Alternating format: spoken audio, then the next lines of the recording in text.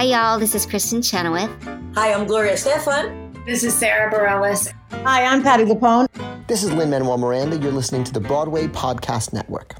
Lucky Land Casino, asking people, what's the weirdest place you've gotten lucky? Lucky? In line at the deli, I guess? Aha, in my dentist's office.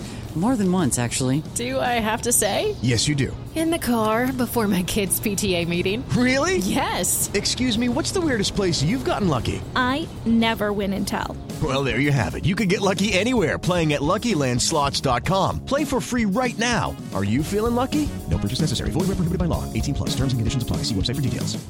It is Ryan here, and I have a question for you. What do you do when you win? Like, are you a fist pumper, a woohooer, a hand clapper, a high fiver? I kind of like the high five, but if you want to hone in on those winning moves, check out Chumba Casino. At ChumbaCasino.com, choose from hundreds of social casino-style games for your chance to redeem serious cash prizes. There are new game releases weekly, plus free daily bonuses, so don't wait. Start having the most fun ever at ChumbaCasino.com. No purchase necessary. VGW. Void where prohibited by law. See terms and conditions. 18 plus. I think Kylie Minogue was the voice of the pig in... She was, yeah. There was a number about podiatry in it. It was a very strange piece. I must have blocked it out. Yeah. I must have blocked it out.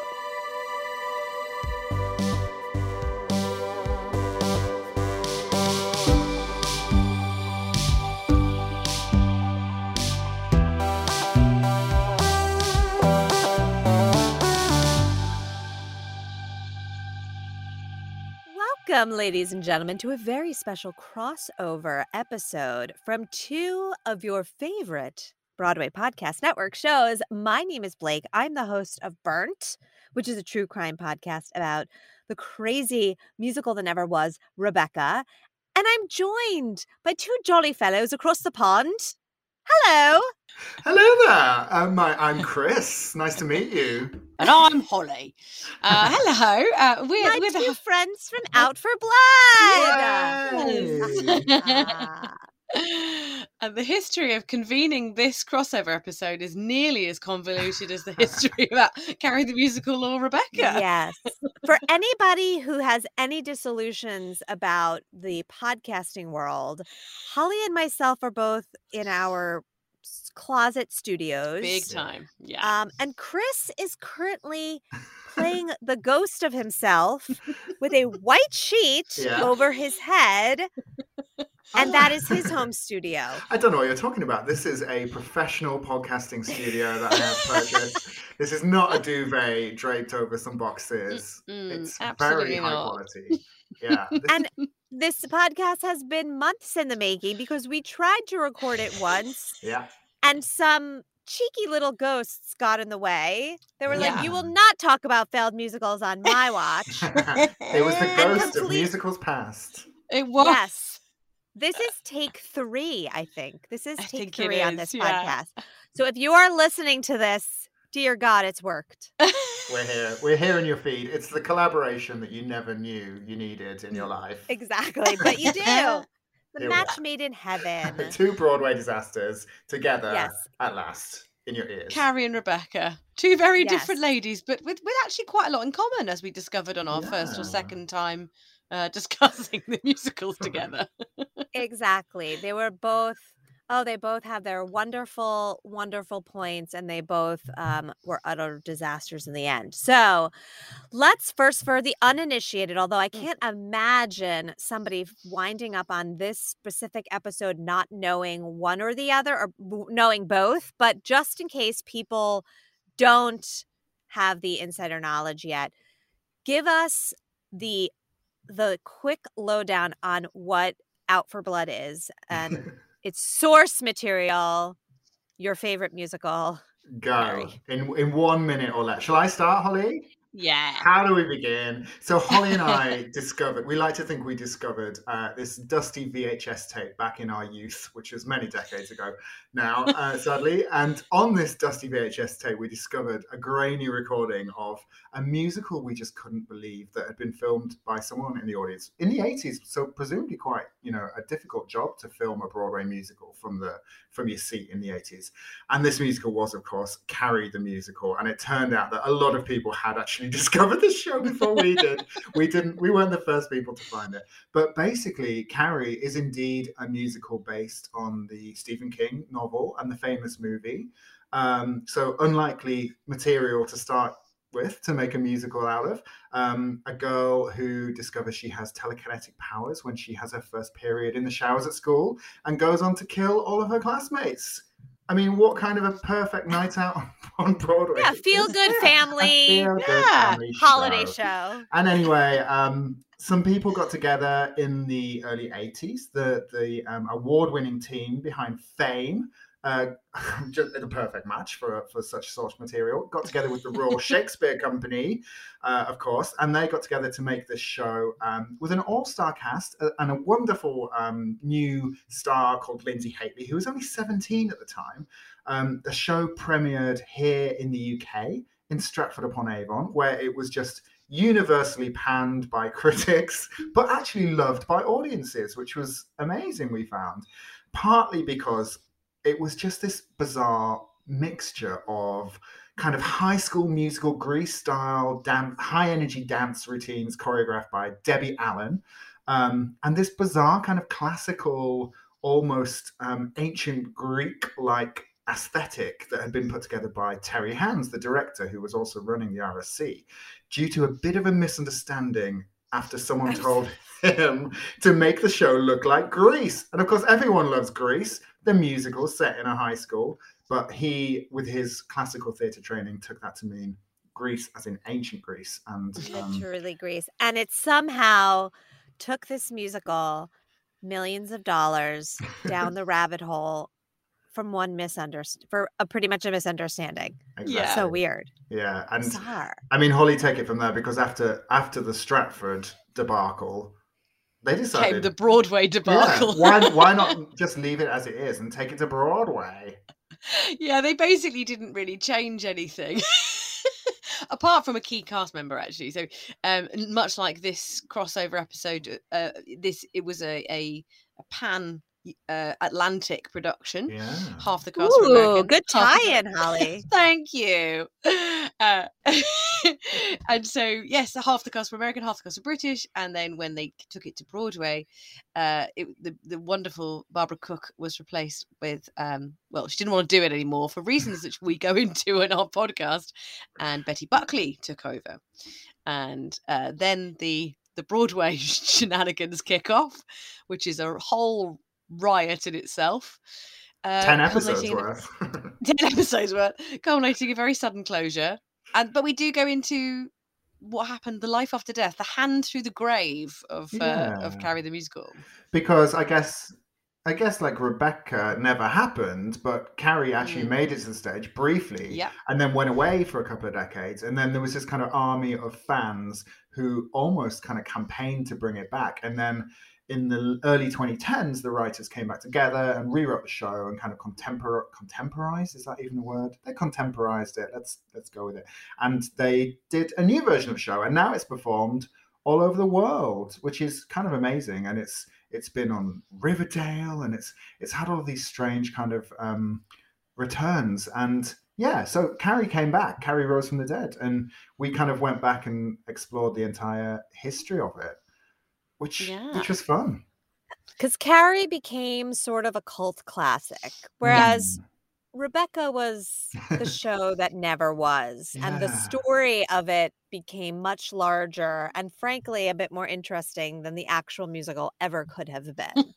Definitely. And I always think that this story is a bit like the Carrie story, but with way more lawsuits and court cases. Yes. So again, for anybody who's an Out for Blood fan but hasn't yet found Burnt, Rebecca the musical is a bit similar in its sort of like dark, mysterious nature, and that it's, thriller, if you will. And it's based on the Daphne du Maurier novel from the 30s that then became an Alfred Hitchcock movie in the 40s.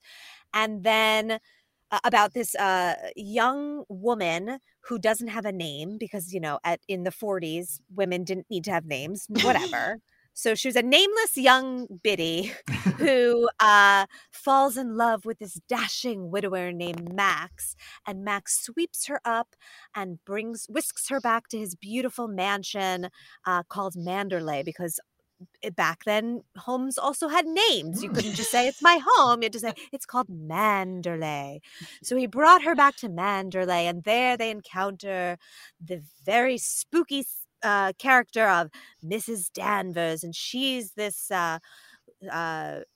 older caretaker of Manderley, the mansion, and she also is sort of like the physical embodiment of the ghost of Maxim's first wife, the title character of Rebecca.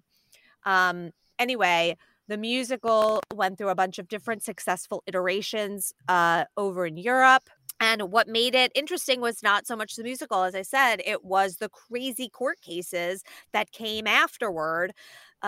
Basically, this producer, the podcast is less about the musical and more about the court cases. And this producer who became a man obsessed, his name is Ben Sprecher, and he became obsessed with putting this show on and having this be his big Phantom of the Opera moment. And it turned out being his complete downfall. And there's court cases, and there's jails, and there's jail calls, and there's fake deaths. There's sabotage from the inside. There's a lot of rigmarole with this old gal, Rebecca. So Rebecca and Carrie, these gals had crazy times on the stage. They certainly did. But we absolutely loved the podcast, Blake. It was just a ride, and it obviously way up our street. How did you you spoke to some amazing people. Which guests did you kind of enjoy speaking to the most, making this amazing show? Well, I will say that, so the part of it centers around the producer, Ben Sprecher, and part of it centers around this man named Mark Houghton, who is this notorious con man from Long Island, which is where I'm from in New York. And he ended up perpetuating this huge myth around who he was, who he knew, the people that he brought into this business, and created this big con that destroyed this musical. And he ends up going to jail. And I found Mark Houghton in jail. And it was my first, as a big true crime lover, it was my first jail call, like the, you have a call from a federal prison. And I was like dying when I got this phone call, because I just, you see it in the movies or you see it on a Dateline.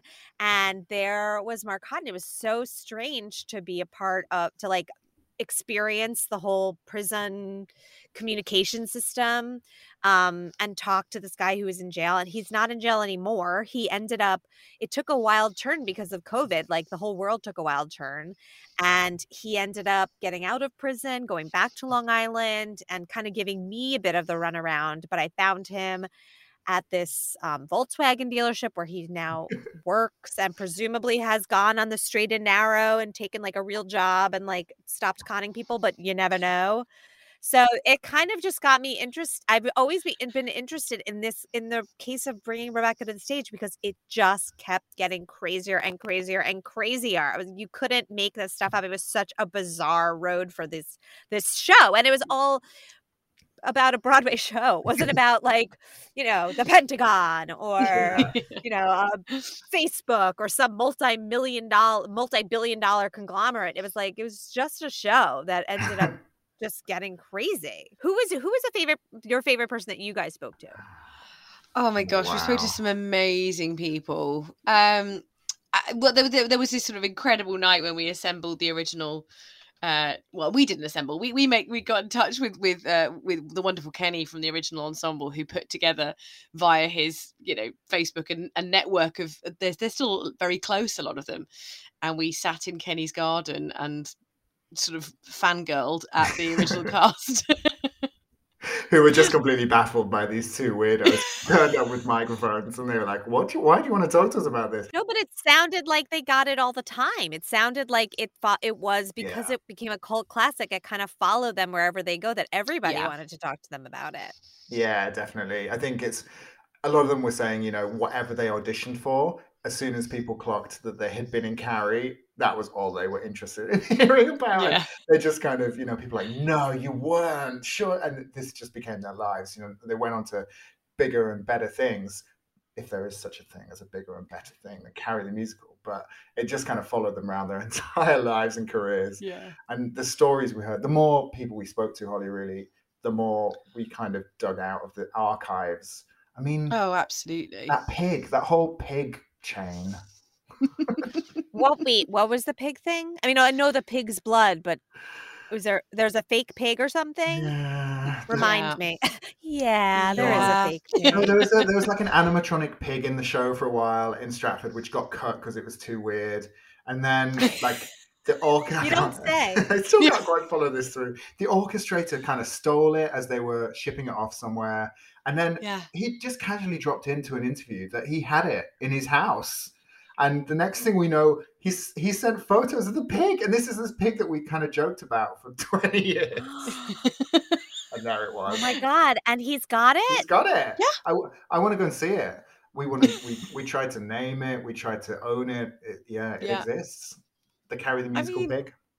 What is it with British musical theatre? There are at least 2 musicals I can think of that feature an animatronic pig. What's the other one? Betty Blue Eyes. Did that ever come over to the US? No, I don't think so. You didn't miss out, I'm going to be honest. But maybe there's an Animal Farm, the musical, that I'm not aware of as well. But maybe, or Charlotte's Web. Charlotte's Web. Oh, that'd be lovely. Well, if they need a pig, we know a guy. So I was just going to say. So Rebecca did not have a pig, but there were a couple of things that were similar between Rebecca and Carrie that I think we should touch upon. Yeah. Yes. One of which I just mentioned to Chris before you got on, Holly, and I'll tell it again.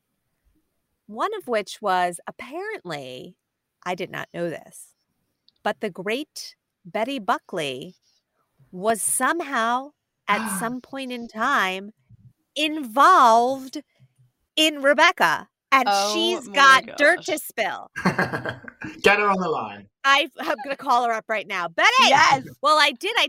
She tweeted at me. I know Betty for a long time.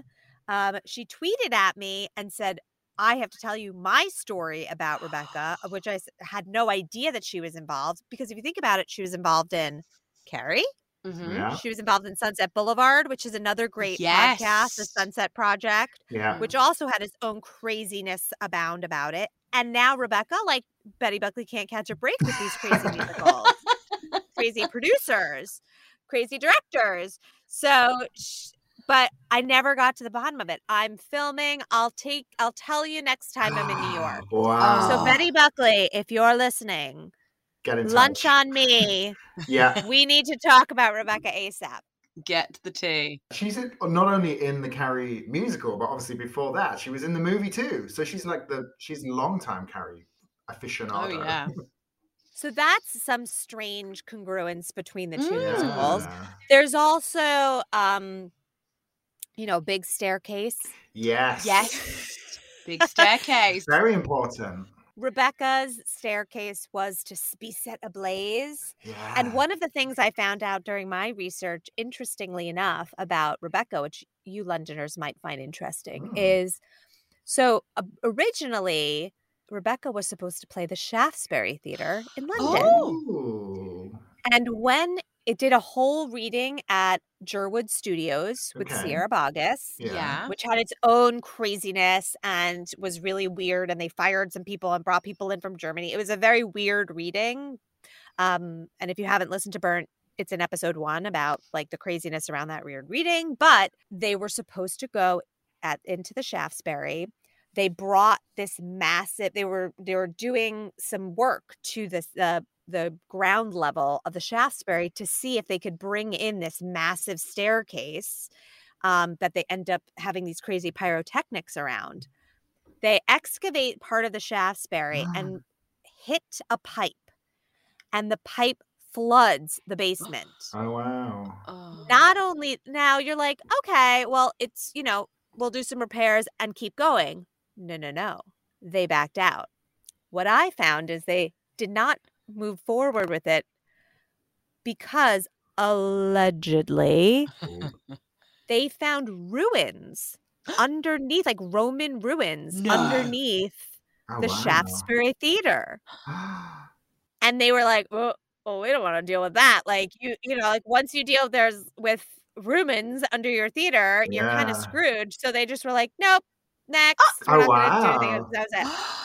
That's crazy. And like, you don't want to. Do you think they unleashed an ancient curse? Maybe. Probably. I don't know what's playing there now. Juliet. And Juliet. Yeah. And Juliet, and it's doing quite well, right? Yeah. But actually, the Shaftesbury does have a bit of a reputation until recently of hosting a lot of flops. It's kind of like Bat Boy was there. Like there've been a lot of short-lived things in the Shaftesbury, and I think it's kind of shaking it off a bit recently because and Juliet's been around a while, and they had Hairspray there for years and stuff. But and Motown was there for Motown was there a long time. But I think there was a series of like 3 or 4 month runs of big musicals that were just way too big for this, way too small for this big fat theatre. So I think they probably invoked some kind of Roman curse on the place. Almost certainly. Well, the next episode of this weird crossover will be me flying to London and the 3 of us going to the Shaftesbury and saging it and bringing like mediums in to call the ghosts of whoever is haunting that place.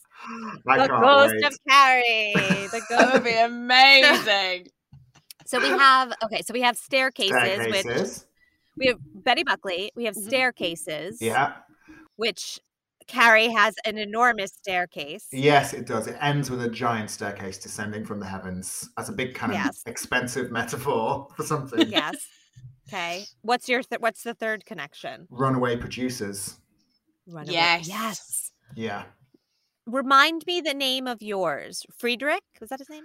Fritz Kurtz. Fritz. Yes. I think Fritz is a shortened version of Friedrich, maybe. Can any German people confirm?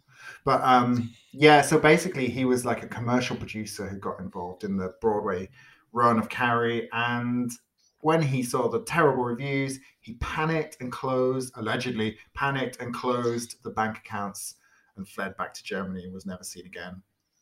Really, really quite poor behavior. Did you find if anyone got paid? Did you find if like people got paid or people got stiffed? That's a good point. I think they got paid, didn't they? Yeah, I think they got paid. Well, you have to put up like the equity bond and stuff like that. So like you have to prove that you have the money. But I wonder, like, there for sure there must have been people who were screwed. Yeah, definitely. I mean, it was all a bit cloudy and hard to kind of dig into exactly what happened. And it was also sudden. You know, it was literally 5 minutes later it was closed within a week or 2 of opening, and everyone just went home. And because it was this kind of half British cast, half of them went back to the UK, half of them spread around the world, and it was just I think they all got paid for the work that they did, but that was it. You know, they were expecting to be there a year or so, and they were gone in a week. Is he still alive, Fritz? He is, right? We think as far as we're aware. Yeah, but I think now quite old and somewhere in Germany, and we weren't able to track him down. We'd love to have a chat, Fritz, if you're out. Oh my gosh, yeah, Fritz, reach out. Did he ever do any other like shows? Yes. So he did. So he went back to work in Germany. Yeah, he famously produced Starlight Express in Germany. And that's been running ever since. It's still running in the same purpose-built venue. They love it. And I think he was one of the original producers. I don't know how involved he is now in that, but yeah, it's still going.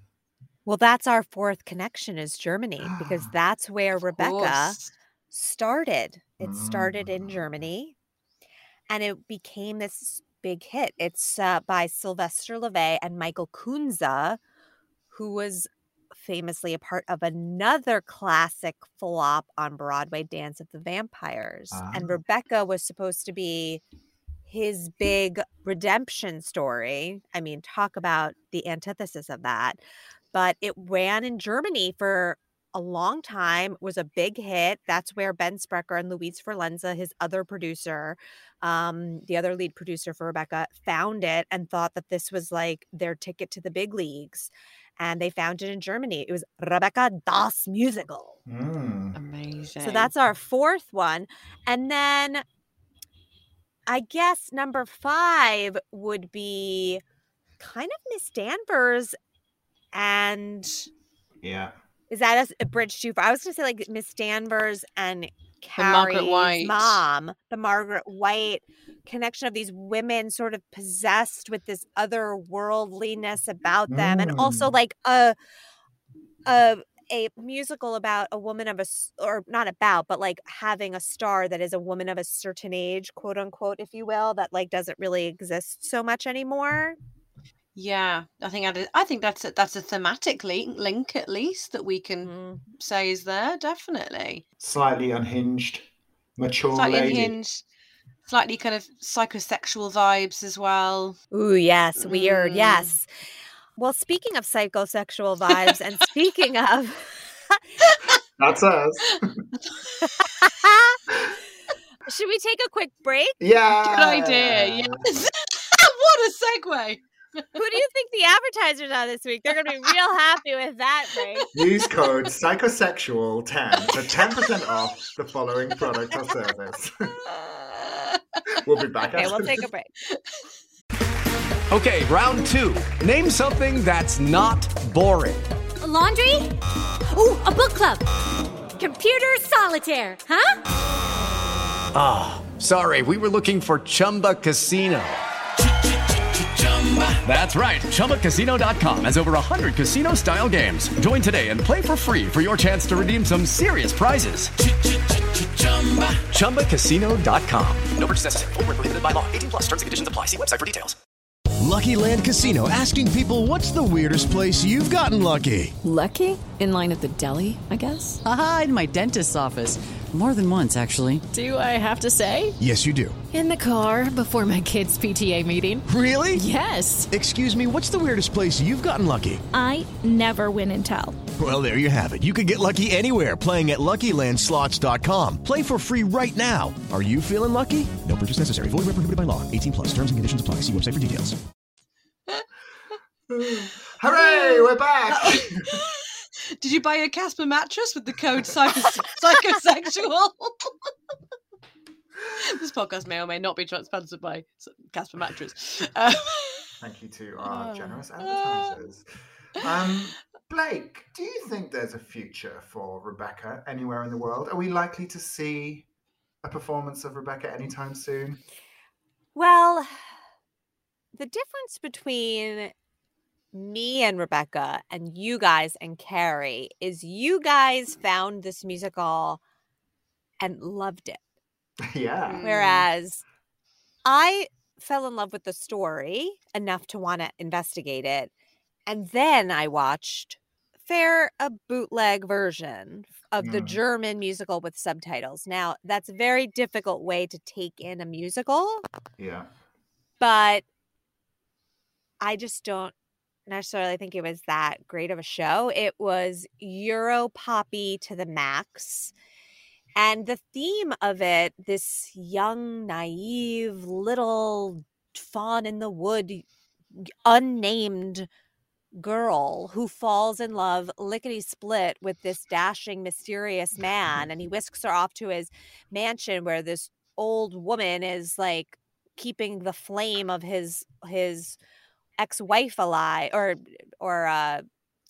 dead wife alive. Yeah. It doesn't necessarily like feel like the most relevant nowadays. I mean, literally an unnamed woman. I think it could. I mean, there's enough there with the fact that that's what Carrie sold on a couple of years ago when they did that off-Broadway version of it.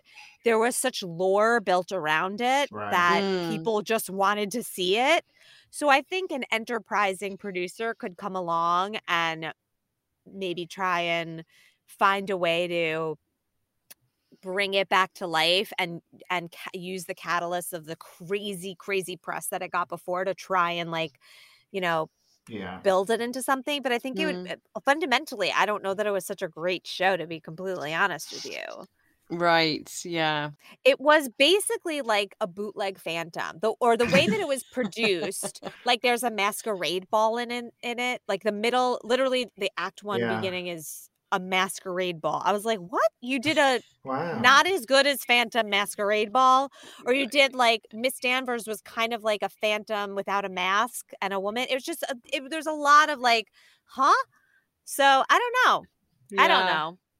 And do you think that's what keeps it alive then in people's imaginations, is just the kind of schadenfreude of it all? Like, I can't believe they did that. Or are there people who still love it? I mean, there's clearly an audience for it in Germany.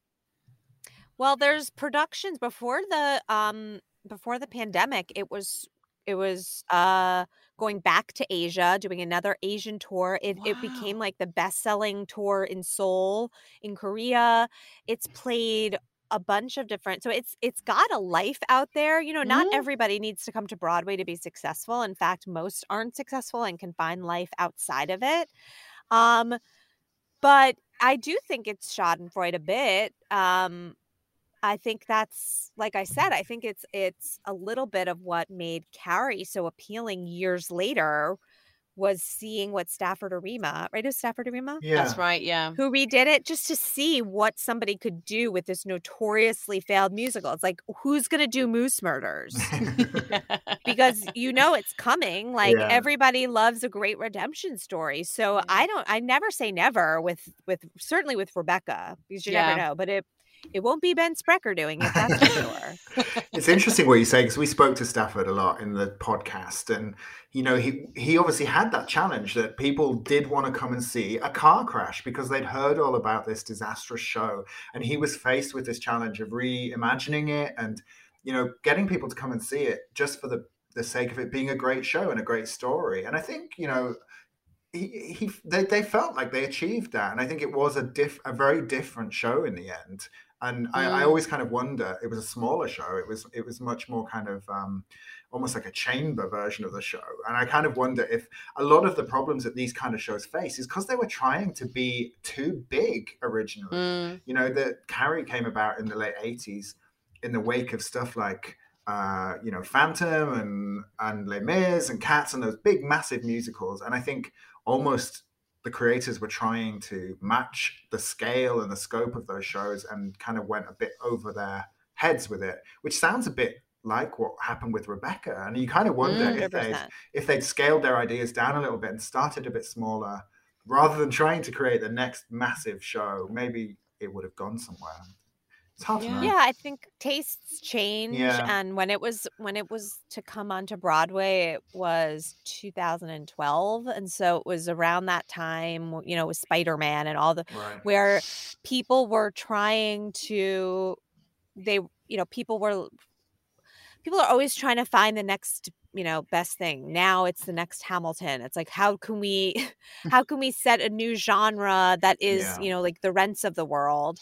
And for Rebecca, I think it came at the wrong time.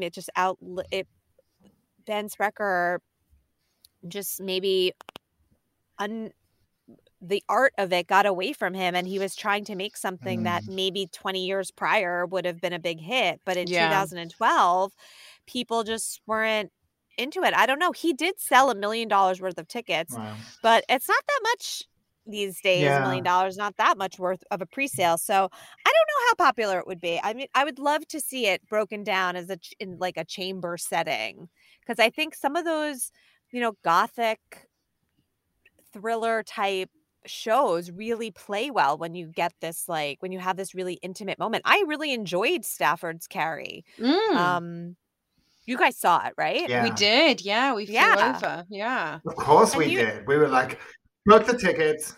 Right, of course. Who am I talking to? Right? But I really enjoyed it. I thought it was great. I mean, Marin Mazzie, my goodness gracious. What a performance. Yeah, what incredible. Amazing. One of those performances you just remember forever. Like, totally. And I think if you have these, like, I am in love with the divas of the stage who just sing the shit out of a song in your face. And I think a character like a Mrs. Danvers or a Margaret White or a Norma Desmond or whatever, and they're just like emoting and belting in your face, like, to do that in a smaller setting. Wow, I think it would be amazing. So who in the world knows? Yeah. Maybe we should like form a production company that just does tiny versions of flops. Wonderland, we're coming for you. Yeah, let's do it. What was the pig musical? Betty Blue Eyes? Betty Blue Eyes, yeah. Yes, we're coming for you guys. Yeah, they have to have a pig. Mystifyingly popular. Yeah, it did quite well, didn't it? Yeah, it did, yeah. I think Kylie Minogue was the voice of the pig in... She Betsy was, Blue yeah. Eyes. There was a number about podiatry in it. It was a very strange piece. I must have blocked it out. Yeah. I must have blocked it out. We talked to the wonderful creator of Desperately Seeking Susan in our show. I don't know if you're familiar with Desperately Seeking Susan, the musical, not the movie.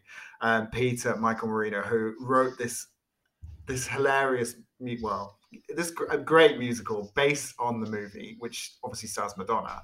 But he used the songs of Blondie, and it was a similar kind of unraveling to Carrie in that they decided to stage it in the UK first, and it was very British, a very American story, and it all went horribly wrong and it closed. And he is, if you get the chance, Blake, to speak to Peter, he lives in New York. He just has these hilarious stories about Desperately Seeking Susan and the making of a musical that is just cursed and doomed. But yeah, I just think maybe there is there's no pig in it, but we could maybe produce that as part of our new job. Absolutely. Well, through the course of this, I don't know if this happened to you, but so many people were throwing other crazy stories at me. Yeah. One of the craziest ones that I got, one of which I told on a bonus episode, was about what in the world was his name? Norman Keane. That was his name. He was a producer of O Calcutta. You know the O Calcutta, the like original 70s musical where they all stripped and it was like a big thing in the day because there was like naked and hair and all of that. Yeah. Anyway, he ended up killing his wife and killing himself. Oh my God. Oh wow. And his suicide note said, "Please take care of my show and make sure it still runs." Oh wow. Oh no. That's intense. Crazy, right? That is super intense. But people are just, I mean, out of the woodwork. Like, I don't know if you remember the Burt, there's a new Burt Bacharach musical. My crap, I should be prepared for this. But the Burt Bacharach Barry Manilow musical. Harmony. Okay. Because there is Copacabana, right? That's that. Yeah, Barry Manilow. Yeah. Yes. He was doing, so he's bringing it back now. It's called Harmony, but it was supposed to be produced like 10 or 20, I don't know, 15 years ago. Yeah. And basically the producer ended up doing kind of like a Fritz thing, except it never actually got to the stage. Oh, wow. But it was like, got the musical halfway there, and then it got it into, I think as close to like an out of town tryout. And then just disappeared. I was like, actually, I'm not going to do this show anymore. Wow. I just left.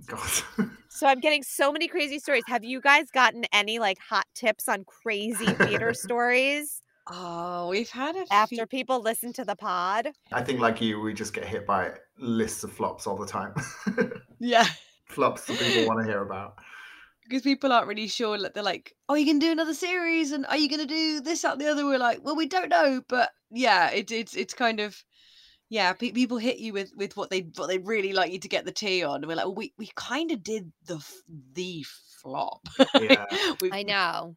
You could do Dance of the Vampires. Yeah, that was that would be good. Or it's hard to find one, isn't it, that has as much of a story as Carrie behind it. Like it's an epic voyage, definitely. Yeah, absolutely. I mean, dare we talk about the D word, the Diana word? I mean, which as of this recording is still on. not to be. It is the strangest thing. Now, Diana is very interesting because it came of an age of the pandemic age, right? And we're going to see in a few years how this whole period of time shakes out for the theater. But so because it was supposed to come on right before the pandemic, and then during the pandemic got this whole Netflix deal, which was, people were like, what? Yeah.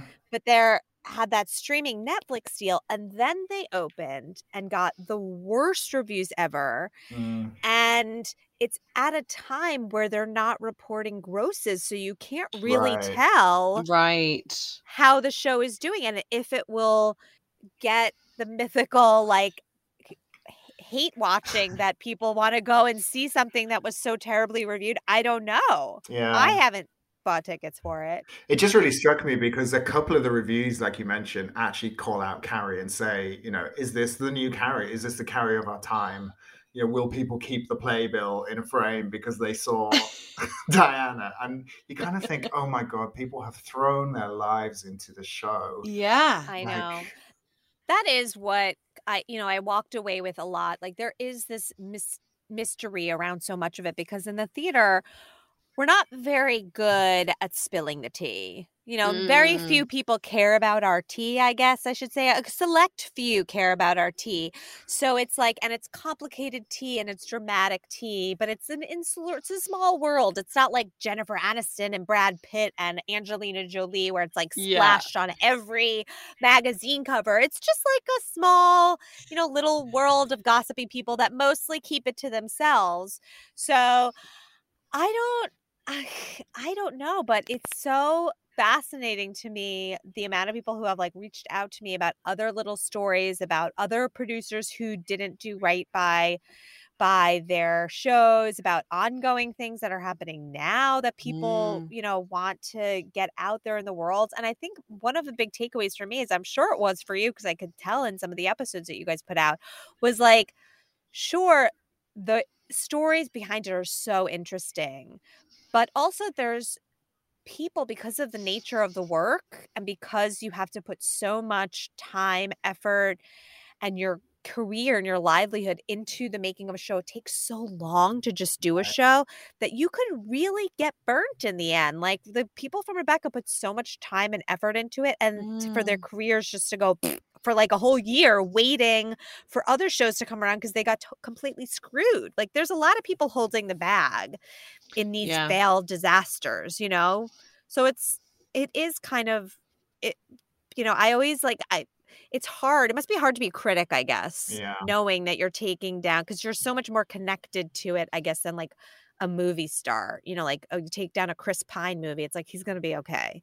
I think we found that a bit with some of the original cast members of Carrie, didn't we, Holly? It really it really shook them what happened to them. They were young and they'd never been involved in anything of that scale before, some of them, and it really affected them. I think even until very recently. I think seeing that revival production for a lot of them was a big turning point, because they kind of they got to watch the show and see it almost redeeming itself, and it was kind of like a bit of closure, some of them were kind of suggesting to us. Have you had people that didn't want to talk to you because it was like too painful of a thing to go back to? Yeah, a bit. Yeah, I think we did. We kind of convinced a few people to take part who weren't originally quite sure, because we didn't. I think they were so used to the show being mocked and being laughed at, and we really made a point of trying our best to treat it respectfully and kind of talking about it from the perspective of fans and theatre fans. We didn't want to kind of it's hard because there are some really silly parts of the show that you kind of can't help but laugh at, and I think in a loving way, right? Oh yeah, we just tried to keep snark out of it, didn't we? We was like, we that's not what we were here for, really, because it like the stories themselves, it doesn't need it. The stories themselves are so interesting. Yeah, exactly. That you can come to your own conclusion. I mean, the animatronic pig, you could maybe have a little bit of snark about. Yeah, I mean, like the unitards, like we just relay them. But as you say, Blake, it's the human cost, isn't it? It's the collateral of these artists who've given up their time and their energy to something, and it's cruel to laugh at them and be like, you stupid people, you should have realized that it wasn't Grease, Totally. I won't say who, but I had a number of people that didn't want to talk to me, but that got back to me and were just like, I can't, it's still too painful. I think also because there was a whole, my part of it then also delved into, Ben Sprecker's whole life imploded after this thing. He ended up getting arrested for child pornography and the whole, that took such a dark turn that I think people were so like, this man that they worked with and for, who was so deep, they were, the cast and the crew were so deeply on his side because of this craziness that happened. And then to find out that this thing happened at the same time, it was so disturbing to a lot of people that were involved that they just were like, I can't get into it. But so of course I deeply respect that. I totally understand. But who knows? It's picked up wind too. There's an online documentary now about Rebecca and the story, similar to what Burnt is, but leaving out the part about Ben Sprecher, which is a little weird. But, I mean, look, these stories become mythical and they build up steam on their own. Like, I mean, we're still talking about Carrie, which hasn't had a production. What's the last time it's had like a big production? I know you guys touched on a little bit, but there's nothing coming up for Carrie that you can tell, right? Not that we're aware of. Yeah, if someone is planning a big revival, please tell us because we'd like to know. I think the last time we saw the show, 2016? I think there was a sort of fairly in the big Southwark, in the Southwark Playhouse here in London, and at the same time there was a big immersive production over in California, which was really... That must have been so cool. Oh, it looks so cool. Yeah, everyone we talked to was like, "Oh my god, did you see that production?" Because they completely kind of blew it up and tore it to bits, and they had people flying through the air, and they had, I think they had a dead pig as well. I think they had a pig that you could kind of go take a selfie with. So yeah, I think they were the last kind of big ones. But there are productions happening all over the world all the time. And I remember Stafford told us he was in Russia for something else, a different project, and he saw this poster on a wall, and obviously couldn't read it. It was in Russian, but he recognized it immediately from the imagery that it was a production of Carrie.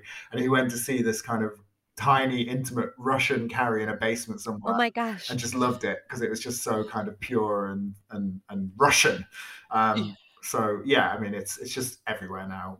At one point, you could not produce Carrie for love nor money. The rights were just not a thing you could ever get hold of, and now it's like every school, every community center. It's everywhere. which is part of the story we tell and how that happened. It's amazing. Yeah. Well, Rebecca, if there's any enterprising producers out there that feel that Rebecca might enjoy the same kind of immersive production, I'm happy to offer my thoughts and opinions on it. You could climb up the burning staircase to get to your seats.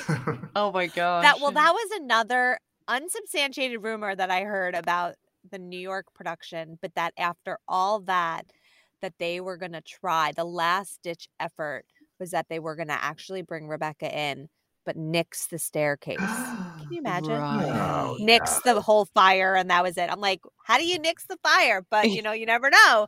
Stafford did it without the blood, and I thought it was a great production, so you never know. You never know. You could have a projected staircase. Crazy. Well, guys, I think we did it. We did it! So tell the people that are Burnt fans here where they can find Out for Blood.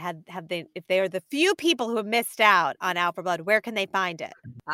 You can find it on your favorite podcast app or on BPN. Wherever you get your pods, we'll be there.